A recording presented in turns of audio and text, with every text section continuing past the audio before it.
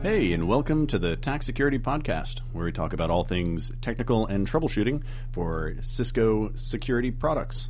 I totally forgot the original entrance to our podcast here. But that doesn't matter because we're here. Yep. It's Friday. We're taping this episode, and it's an episode we're focusing on our virtual security products. So Securing the cloud. Securing the cloud. It's going to be a good one.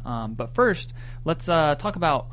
we haven't had an episode in a couple months, unfortunately, and that's because we've been really busy getting ready for some stuff coming up, like Cisco Live 2013. So, Magnus, why don't you tell our listeners what we're going to be up to at Cisco Live this year in Orlando? Well, actually, everybody that's in the presentation room here, in the recording room, is going to be doing a presentation at Cisco Live. We've got some of our folks from the Securing the Cloud presentation. We have Mike and Rama. And then your favorite podcast folks, Dave, Jay, and myself, are going to be doing a part of a 8-hour tectorial session on the first Sunday of Cisco Live. And we're also going to be taping a live episode like we have in previous 2 years. So if you are going to Cisco Live, by all means, please stop by and come see us. Yep. Okay, and for taping our podcast episode this year, we're going to be in Level 1 of the West Hall of the Orange County Convention Center in the Food Court Area B. I'm not exactly sure what that means. I think that means Level 1 of the West Hall and look for the food court, and we're going to have a big banner up like we did last year, and we're going to be taping on Tuesday from 1 to 3 p.m. So we're going to be asking our listeners to come up, talk to us. We want to meet you. We do this show for you, so we want to know who you are and what you do. And if you have any questions for us, we'll have a panel there that will hopefully answer them on air so that we can get those questions answered. And speaking of our listeners, we have had several of you write in recently to ask us questions or just give us a shout-out. So we'd like to kind of say thanks. So, special thanks to Ashish, Alexi, Terrence, who wrote in asking us to do an episode on clustering, ASA clustering, which we're going to get to here in a few episodes. Ian, Peter, Ben, Werner, Josiah, and Bill. And a special thanks to our buddy Graham. Our number one fan flew all the way over from England to come visit us and took us out to dinner. So, Graham, we thank you. You've already introduced yourself. You're Magnus. I am Magnus. Should we say that anyone else, any of our other fans, can come and take us to dinner too? That may be a violation of some sort of Cisco policy, but that's okay. Dave likes steak. Just keep that on the record. Yeah, I'm doing great, Jay, and it's been obviously a busy couple of months, but I'm very glad to get back into sort of the podcast flow here. All right, so let's get right into it. Today we're going to be talking about virtualized security, the ASA 1000V, and the VSG product line. So with us today we've got Rama Darba and Mike Robertson. So Rama, how are you doing? What's new? Nothing much. I'm doing pretty well. I'm getting ready for Cisco Live, like we said. And Mike and I have been working on a lab that we're going to be delivering on Monday. We're going to be delivering it on Monday. It's an 8-hour lab, and we're going to be going over a lot of the topics that we're going to be covering here, but actually a hands-on application. And what's the session number for that? It's LTR Sec 4056. And there are a couple of seats left, so hurry up and snatch those up if you're interested. It's Securing the Cloud. It'll, as Rama said, it'll cover the VSG, the ASA 1000V, as well as the CSR. That's right. Yeah, and it's a good lab because a lot of these products are tough to understand and grasp because they're pretty complex in terms of their technology. And they're virtual. Yeah, they're virtual. So V is for virtual. Yeah, and the great part about this lab is you get to go in and get your hands and your feet wet with all the technologies that you may not be necessarily familiar with, right, and all the dependencies of these technologies. Now, we also have Mike Robertson, who will be with Dave, Jay, and I during one of our presentations, and also Rama's. What's new, Mike? Not too much, just busy getting ready for Cisco Live like everyone else. Thanks for having me. Oh, it's our pleasure. And as you may have noticed, many of us here are spending a lot of time working on presentations and labs for Cisco Live. It just goes to show how much investment and time we put into this as tech engineers, as Cisco as a whole, because our job is really to educate and disseminate information. And so we take that to heart, and we hope that all of you out there in listener land will be able to come and join us at one of the many Cisco Lives around the world, hopefully in Orlando, Florida, and come and say hello. But if not, if you can't come to us in Orlando, you do have opportunities to get the content and get the information from our Cisco Live portal. Yep, so you can just go to www.ciscolive365.com, ciscolive365.com, and register there. It's free, and you can pull down the content from recent Cisco Live events. And it's a great way to catch up, grab those PDF files, and run through them and get caught up with the content that we presented. So with that, let's go ahead and jump in on this podcast here. All right, so let's talk a little bit about why we're doing this podcast today. Obviously, virtualization is a hot topic, but David, from a security standpoint, why is this such an integral part of Cisco's delivery? Well, I mean, over the last several years, the industry has been moving towards virtualization. I mean, with the rise of VMware, Hyper-V, and virtualized servers everywhere, there's a need for security, and often security is an afterthought. But today, Cisco is really invested in security and bringing it to the forefront. And how do we secure these virtual environments?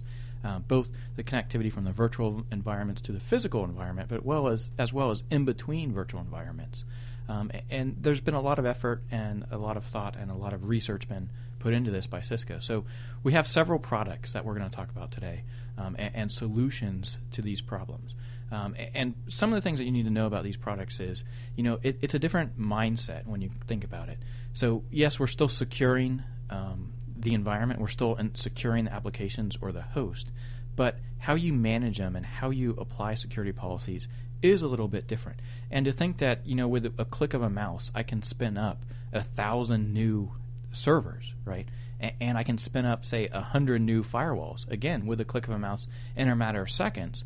It's a lot different than, racking, stacking, and cabling that we used to have before.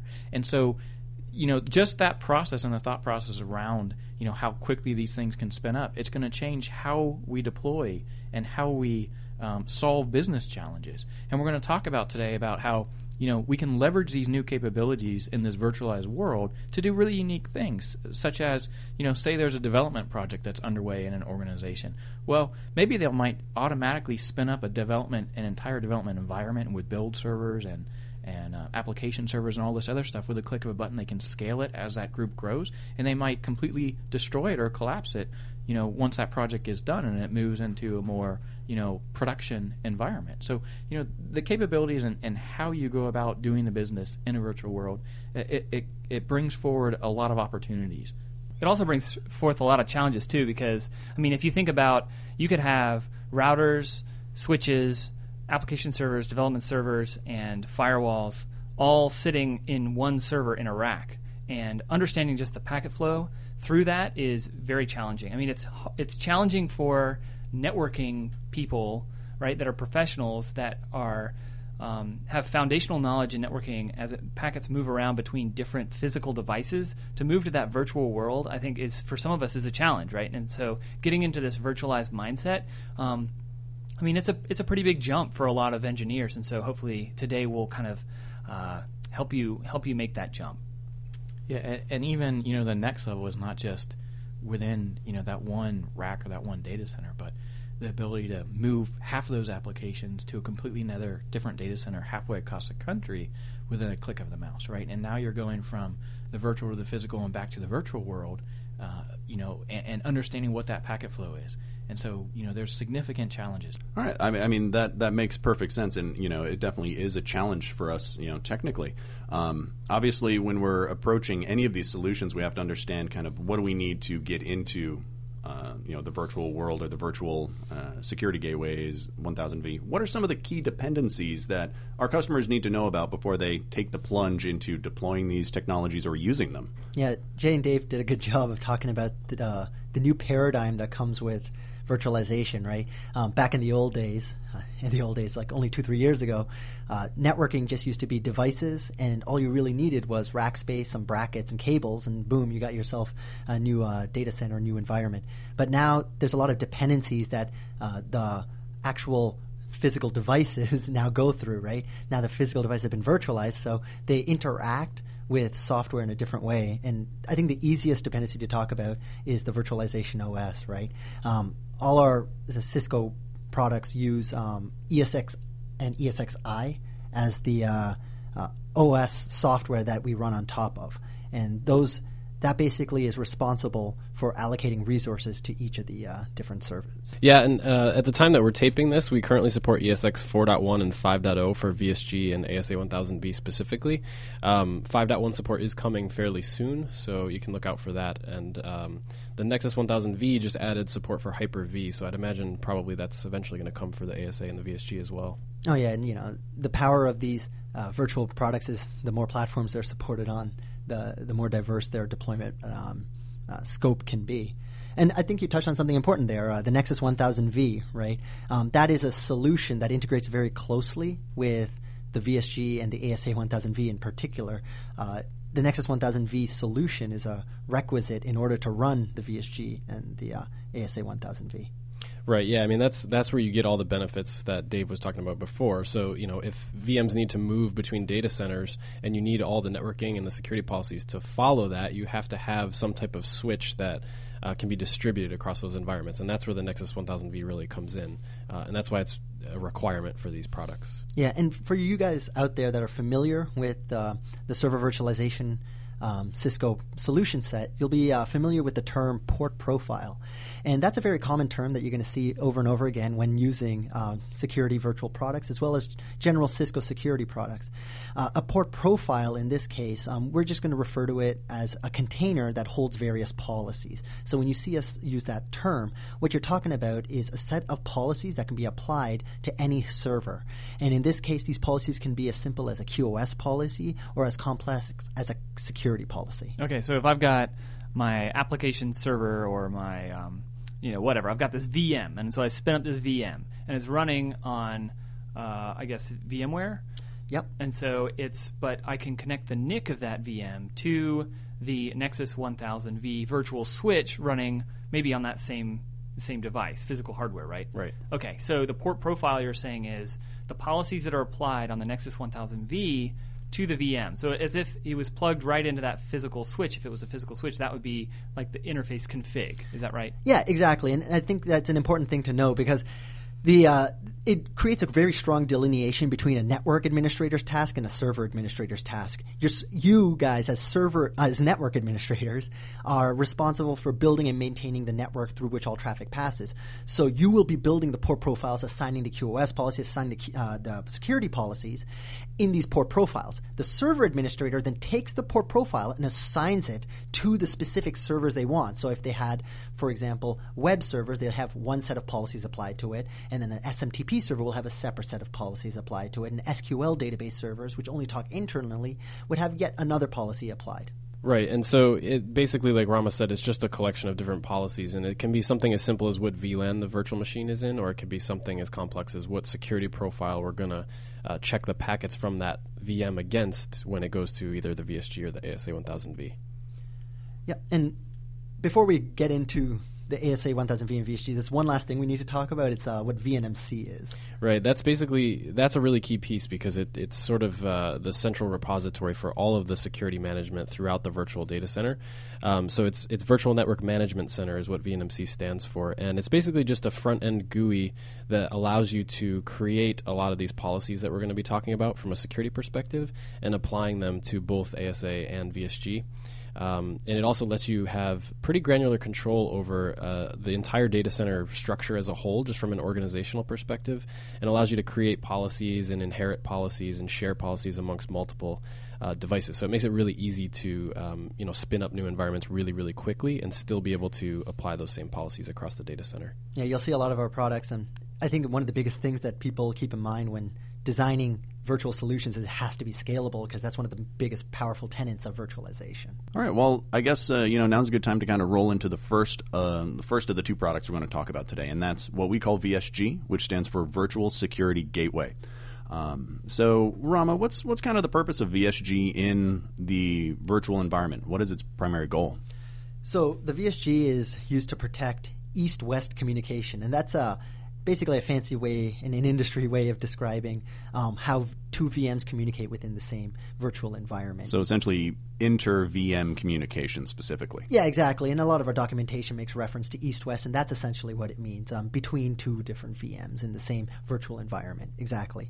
And sometimes these security policies are required for various different reasons. Yeah, it's a big blind spot for security admins because, like Jay was saying before, when you spin up these VMs, they're all running on the same physical hardware. So traditionally, the network admin or the security admin wouldn't have any visibility into traffic between those because it's never going to leave that one physical box. So that's where VSG comes in because it allows you to control and restrict access between those VMs, even though they're in the same VLAN and the same subnet, without that traffic ever having to leave the box and go to some firewall somewhere in the network. Yeah, and just to bring that into a tangible example, right? So you could have a physical server which has one VM, which is your backend database, another VM, which is your web server or middleware database, right? A front end, right? And so you want to protect those, right? You want to have protection between the core of your data and the public or consumer-facing side of that web interface. And so that's where you need that VM-to-VM protection.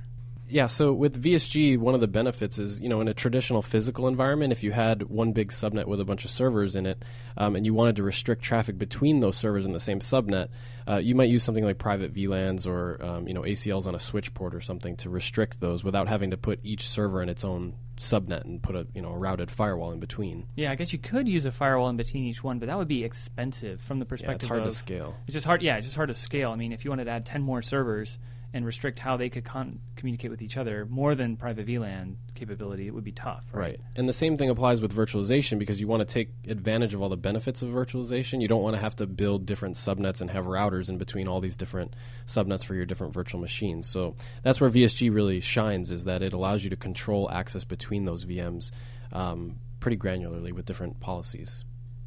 Yeah, it's important to note that VSG is exclusively managed by VNMC. So all the configuration and all the policies that you generate on VSG will be applied and configured through VNMC, which is a nice little front end, which lets you manage the rules and apply them to multiple VSGs in your environment.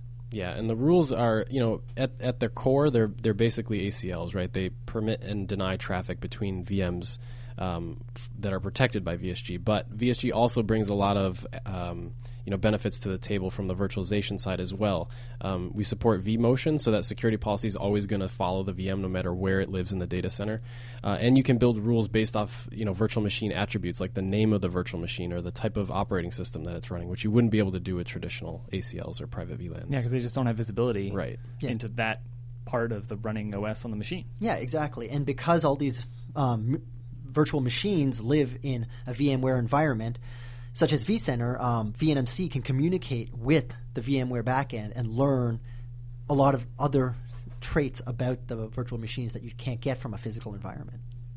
Great. Now, obviously, the challenge here is understanding how the packets actually flow through these kind of environments. Again, we're looking at virtual. There's no cables here. So if you were to take the VSG product, how does it really handle traffic, and what does that traffic flow look like if you were to try and troubleshoot or understand it? Yeah, the main thing to kind of keep in mind is that VSG isn't technically in line with the packet flow. So, the VMs are still in the same subnet and they're talking amongst themselves. All the traffic is switched by the Nexus 1000V. The way that it works is that VSG has a sort of out-of-band data path to the Nexus 1000V, where the Nexus 1000V can actually redirect packets to the VSG, where the security policies can then be checked against that packet, and then a decision is made, right? So the packet's either permitted or denied. Then that packet is returned back to the Nexus 1000V with that decision, which is then cached and enforced by the switch itself.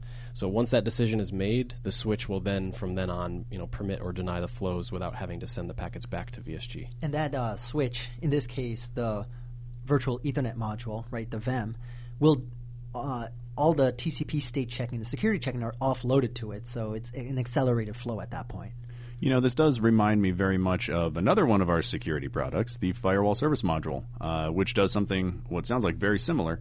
That first packet is handled by essentially a slower path of processing and security checks, and then everything is accelerated going forwards beyond that. Yeah, we basically have a fast path with the switch directly where all those packets can be handled by the switch themselves, and that lets us get a pretty high connection per second rate through VSG without having to worry about throughput issues. And I think it's important to note how the VEM deals with the actions after it's been obtained. So Mike went over the fact that we send the first packet of the flow up to the VSG for verifying the action based on the security policy, right? If the action is permit, VSG forwards that packet back down along, bundled in some encapsulated format with the action. Oh, this packet is permitted now. The VEM will program that into the actual connection table so that all subsequent packets will go through it. And then it sets a timeout for that connection so that when no more traffic is seen across that 5-tuple, then that connection eventually times out. And then when a new packet is seen, it's going to be sent back up to VSG again. In a deny case, only the answer is sent back down to the VEM from VSG, and then that deny line is put into the VEM. So all subsequent packets that are denied aren't sent up to VSG. The deny is actually programmed into the VEM as well, and that just has a lower timeout than the permit. So being an attack, my first question is, how do we troubleshoot this thing? I mean, you've explained how it's supposed to work, right? But obviously there's going to be problems with VSG configuration. There's going to be problems with the Nexus 1000V config. So do I have visibility into this stuff that's happening? How do I see, for instance, can I see the connections that are programmed and accelerated down on the 1000V VEM? Yeah, definitely. There's those connection caches are maintained. There's actually 2 caches. One is the one that Rama talked about on the VEM itself. There's another one that VSG maintains, so that VSG doesn't have to walk the entire policy configuration for every packet.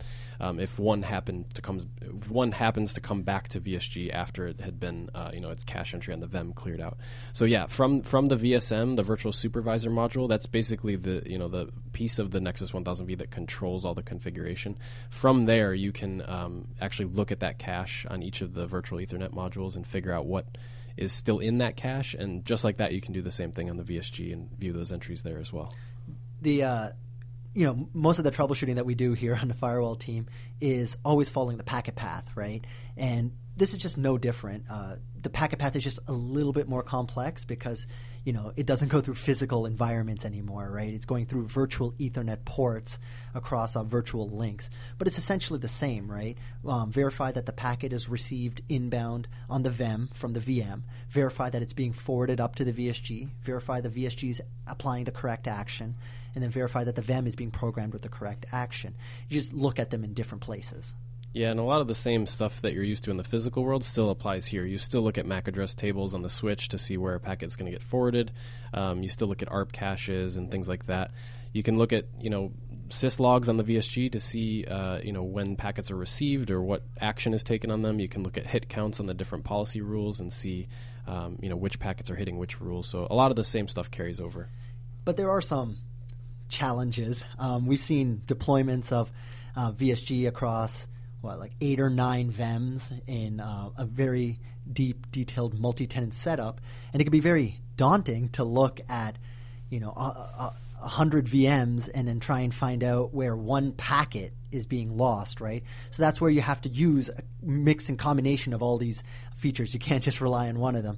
You're going to look at the policy hits if it's obvious, but if you have multiple VMs using the same policy, you can't just look at policy hits. It's like looking at interface counters to find out why one packet is lost. It's very complicated. So instead, you have to then dig down a little bit deeper and drill down to the actual connection and then maybe into the syslogs to find the IP addresses of the traffic that's not specifically working, right? So obviously, the tool that fits the job still applies here. Okay, so that's VSG, and just to remind our listeners, so VSG is a security product you're going to use to secure communication between 2 VMs that are in the same virtualized environment, and that's all. It cannot be used to secure traffic between a VM and it's like an upstream device, like layer 3 routing device. Is that right? It can actually. It's not really what it's designed for. It shines better with VM to VM communication, but for really basic, what would be called like north-south communication, traffic out of the box, you still have to permit that traffic there. So it can do some basic filtering for upstream devices as well. Well, I think it's a good time now to kind of move on to the next of the virtual security product deliverables we have here, which is the ASA 1000V, the virtual ASA. And most of our listeners, I hope, have ASAs in their environment, so you should be very familiar with how ASAs work. But I think there's going to be something a little bit different with how the 1000V works and how you want to deploy that. So, Mike, tell me a little bit about how customers would use a 1000V versus, say, the VSG. Yeah, the big difference between the ASA 1000V and VSG is that the ASA is going to really act as your edge security device for that virtual environment. And there's a reason that you'll see in VNMC that they call them edge firewalls. It's, going back to the east-west analogy, this is the north-south version of that protection. It's going to protect traffic inbound to your virtual machines and traffic outbound from those virtual machines as well. But it also brings in a lot of the core ASA functionality that you're used to, like NAT and application inspection and stuff like that. Yeah, and like Mike was saying, there's a big difference between the VSG and the ASA 1000V. The ASA 1000V sits in line with all the traffic. It's responsible for actually packet processing of all traffic. It doesn't offload any of its work. So very much like a ASA itself, a physical appliance, we do everything in the security path, in the software path. Yeah, and that's a great thing about the ASA 1000V. It just uses the ASA code, so it has it's got all the same familiarity that you would have with an ASA. Yeah, I mean it's basically an appliance ASA virtualized as you would, right? But remember that it's a specific use case and a specific application of an ASA, meaning it's not a physical ASA that we put in a virtual box, if you will, and then you're going to plug in 2 ports to it, the inside and outside, and protect your physical hardware. No, it's designed specifically for the virtual environment, meaning the outside will be plugged in to a physical environment, but the inside must be a virtual environment only. Yeah, I think that's worth kind of stating again. We get a lot of confusion about that. Is that you're not going to take your physical ASA that's at your internet edge and replace it with a ASA 1000V. It's actually a design consideration, right? It can only handle virtual devices on the inside. Now, along with that sort of design limitation, are there some functions that people like to use on the physical ASA product line that you won't be able to do from the virtual side of the house? Yeah, things like dynamic routing, threat detection, remote access VPN. Yep. Yeah. So it's really designed around the core ASA functionality: routing, ACLs, NAT, inspection, tunnels. Land-to-land tunnels. It's really just the core functionality. Okay. Yep. And so it does share some similarities with the VSG. So the first thing is that you can integrate the ASA 1000V into VNMC management, right? It actually comes in 2 different management modes. VNMC mode allows you to utilize the same tenant and organization structure that you may have used and set up for VSG. So you can reuse similar policy rules, set up similar ACLs. Really allows you to handle the same policies that you would have used in VSG. The other mode is ASDM mode. That mode is exactly like managing an ASA via command line or ASDM, right? The drawback to that, obviously, is that you don't have the scalability anymore. If you set up one ASA in using ASDM mode, none of those policies will port over if you have to spin up another ASA. But just the familiarity of using the CLI and ASDM is going to be there. Yeah, and it's important to understand the differences as well, because there are differences between the 2 management modes, and because of that you can't switch between them. So you have to choose one at the time that you deploy that particular instance of ASA 1000V, and you're locked into that unless you want to redeploy. So kind of going back to a bit of a comparison between the appliance and virtual world, obviously on our appliances we've got tons of interfaces, tons of different deployment styles that you can do with the normal ASAs. But with the 1000V, I was under the impression there's some restrictions interface-wise and to what those interfaces could be attached to. Rama, can you explain a little bit about how that is, how that kind of works out? Sure. So with a normal ASA, right, you buy 5510, 5585, it comes with a fixed number of ports, right? With the virtual ASA, the ASA 1000V, it's no different. It's fixed into 4 ports when you deploy the device. It's got an outside interface, it's got an inside interface, it's got a management interface, and it's got an HA failover interface. And those roles are fixed. The outside interface can only be connected to your external world. Your inside interface is where all your virtual machines will live and be protected from the outside world. Your management interface is used for actually connecting via SSH or VNMC to manage your ASA, and your HA interface is used to set up failover to ensure high availability between 2 ASAs. So I think that's pretty easy for people to understand. Let's also break down on the inside of the ASA. There's more than just the inside interface as we commonly think of it as. So Let's talk about the port profiles and security profiles then. Yeah. So, we keep talking about the design and the role of the ASA. You can only have VMs on the inside interface. But then what happens if you have multiple different types of VMs on the inside? You could have SMTP servers, SQL servers, and HTTP servers all living on the same subnet on the inside. But you want to apply different rules to them. The ASA 1000V has a feature called security profiles. So you can design your network security profile uniquely for each logical grouping of servers.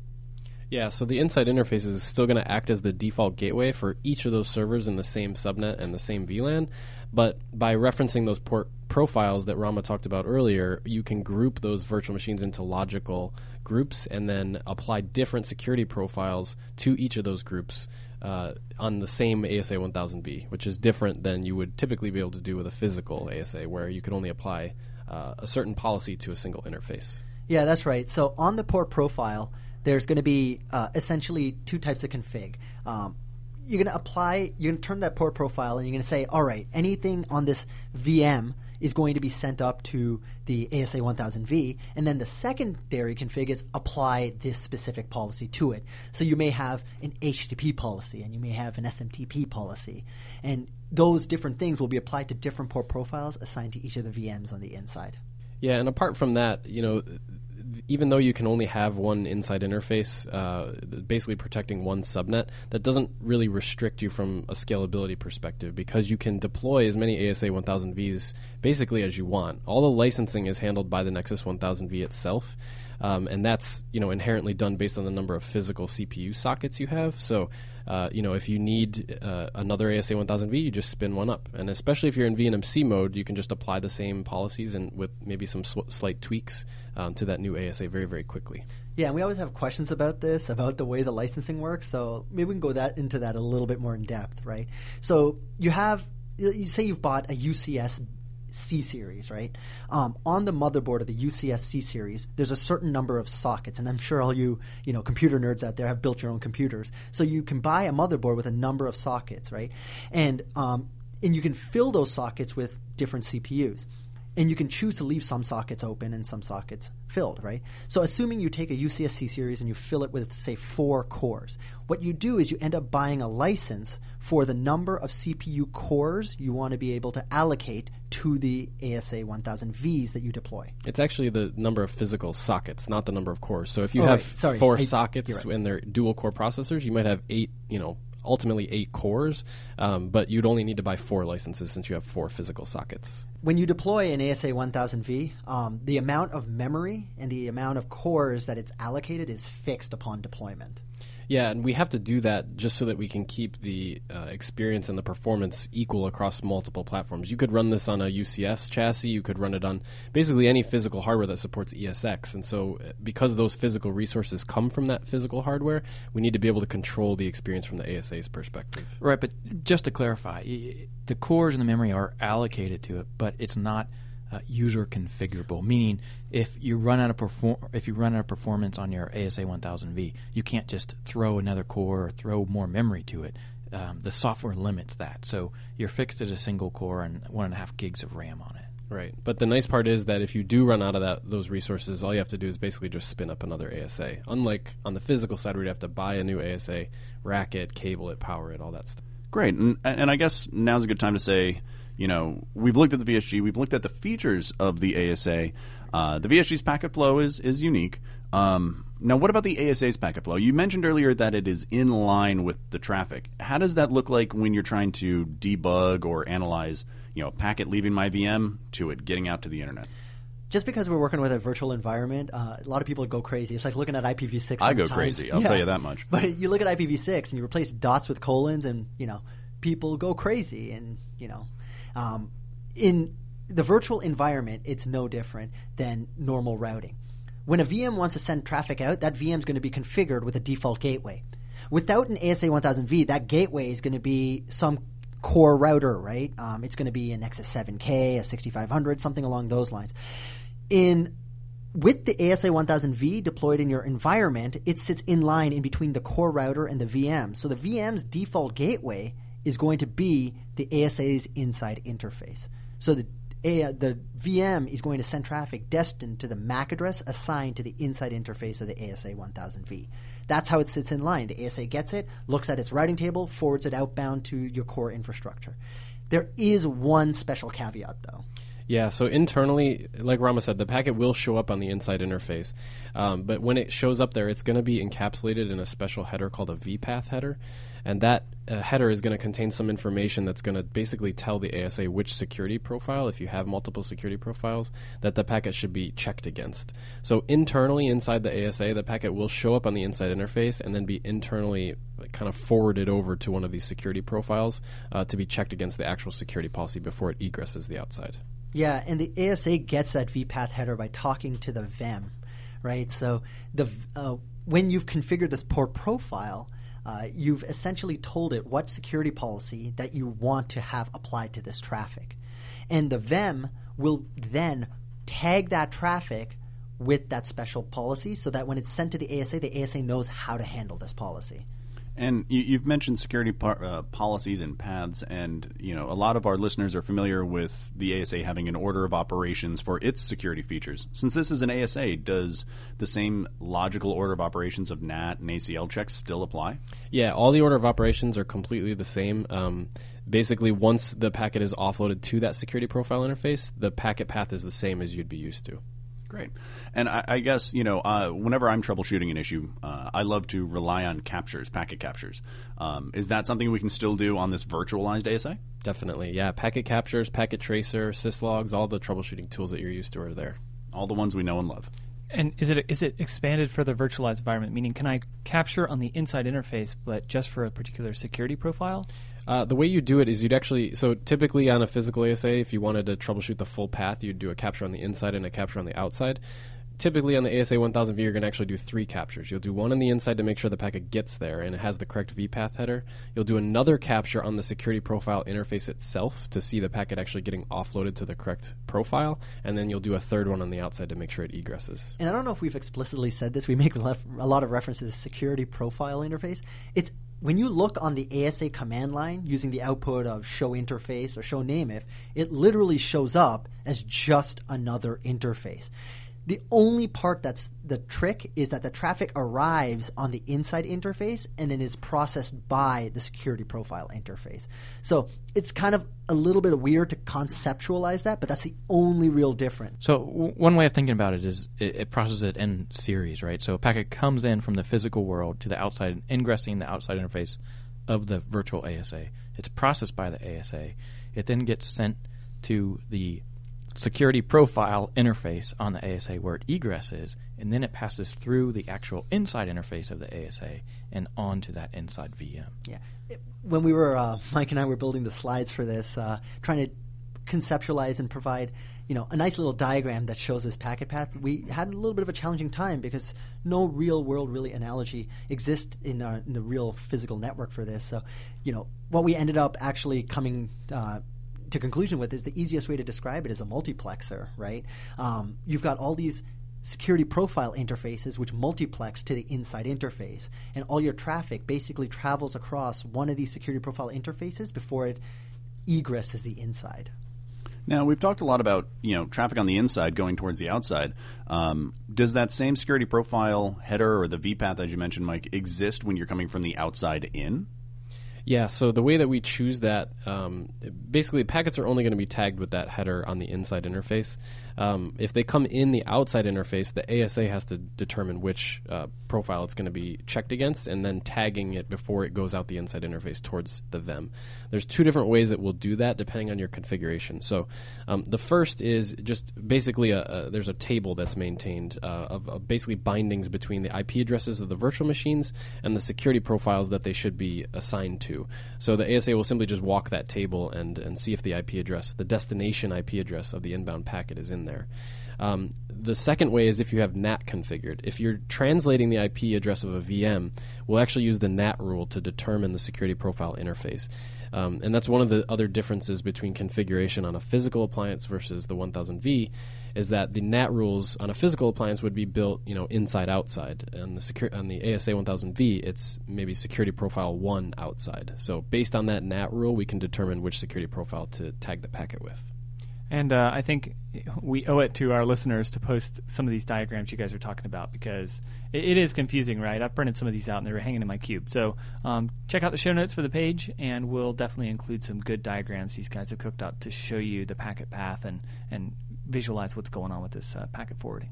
All right, so we've covered VSG and 1000V pretty well, troubleshooting and some of the requisites and understanding packet flow. Now, let's kind of wrap all of this together, and from a solution perspective, what can customers really get out of this, or what have you seen customers do that really kind of exemplifies the best ways of using these technologies? Yeah, so one pretty cool example that we had a customer kind of involve us in recently was, they have a pretty big virtual environment where they spin up these basically development environments. So they've got a bunch of virtual machines that have application servers and database servers and all kinds of stuff. And they basically set that up the way they want it, right? And they've got a self-contained development environment.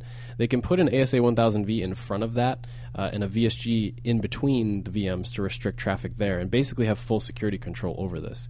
But the cool part is that they can then take that and use things like cloning in VMware and vMotion to basically duplicate that environment as a whole, move it to a different part of the data center, and all of the security policies and configuration will follow. And so basically, within 5 minutes or so, they can spin up an entirely new environment that's pre-built and ready to go for them. Yeah, and if you think about it from a business standpoint, every new environment you spin up can just be a new store, right? And you've got this pre-packaged set of services that each store will have, and every time you spin it up, it's protected from the internet for all the necessary security profiles and security settings that you needed to set up in the first place. Another common case that we see is when customers purchase cloud storage, right, or cloud services, and they go out there and they spin up all these VMs so that they're easily accessible from the internet on the cloud. But these servers would normally just sit directly connected to the internet, which is a giant security threat. So what they ended up doing is they end up deploying virtual ASAs in front of the servers to provide that security, right? Because it's a lot more feasible and it's a lot more manageable than buying a 5585, packing it up, shipping it off to your cloud service provider, having them cable it, and then manage it as your physical infrastructure, right? Sitting in front of these virtualized servers that you've spun up. So this way you've got one giant unified virtual management service that you can use to control access to your VMs and not have these VMs vulnerable to the dangers of the internet. Yeah, and it lets you have full control over your security without having to worry about controlling any of the the physical data center. All right, great. I think those are really two great examples of how you can really utilize this technology. And I'd like to thank the two of you for coming out here, recording with us, and helping our listeners understand a little bit about the whole virtual security world. Yeah, absolutely. Thanks for having us. And I just want to reiterate, if you guys were excited by the stuff you heard today, feel free to sign up for our lab, LTRsec 4056. It's a hands-on cloud security lab. You get to try all the stuff that we're talking about today out and learn it for yourself. Yep, and that's at Cisco Live. And just a mildly shameless plug here, Rama, I know you've got another presentation that you're doing at Cisco Live? Oh, yeah, for if you really like security and can't get enough, or you're just trying to get into it, I'm doing a 90-minute presentation on iOS security fundamentals, and that is BreakSec 2017. And then Michael, Jay, David, and myself will be doing a presentation, the 8-hour prezo, and that is TechSec 2020. It's about unleashing the ASA.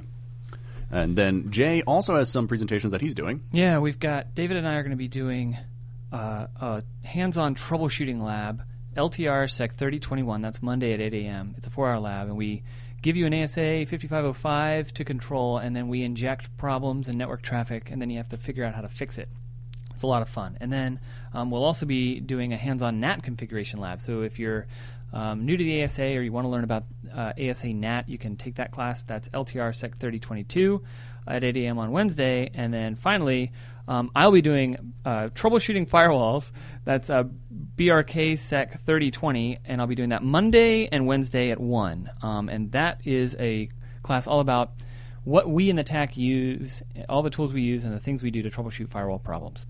A lot of presentations. A lot of presentations. There's a lot of stuff going on at Cisco Live, and I wish everybody a lot of luck at Cisco Live. Good presentations. And last but not least, again, to remind all of our listeners, on the 25th from 1 to 3 p.m., we will be recording a tax security podcast live at Cisco Live, and that's down in the food court area. So please come see us, tell us how we're doing with our presentations, and we'll tell you what other presentations are going on that you should stop by and see. So thanks again for listening. Ba-da-ba-da-ba.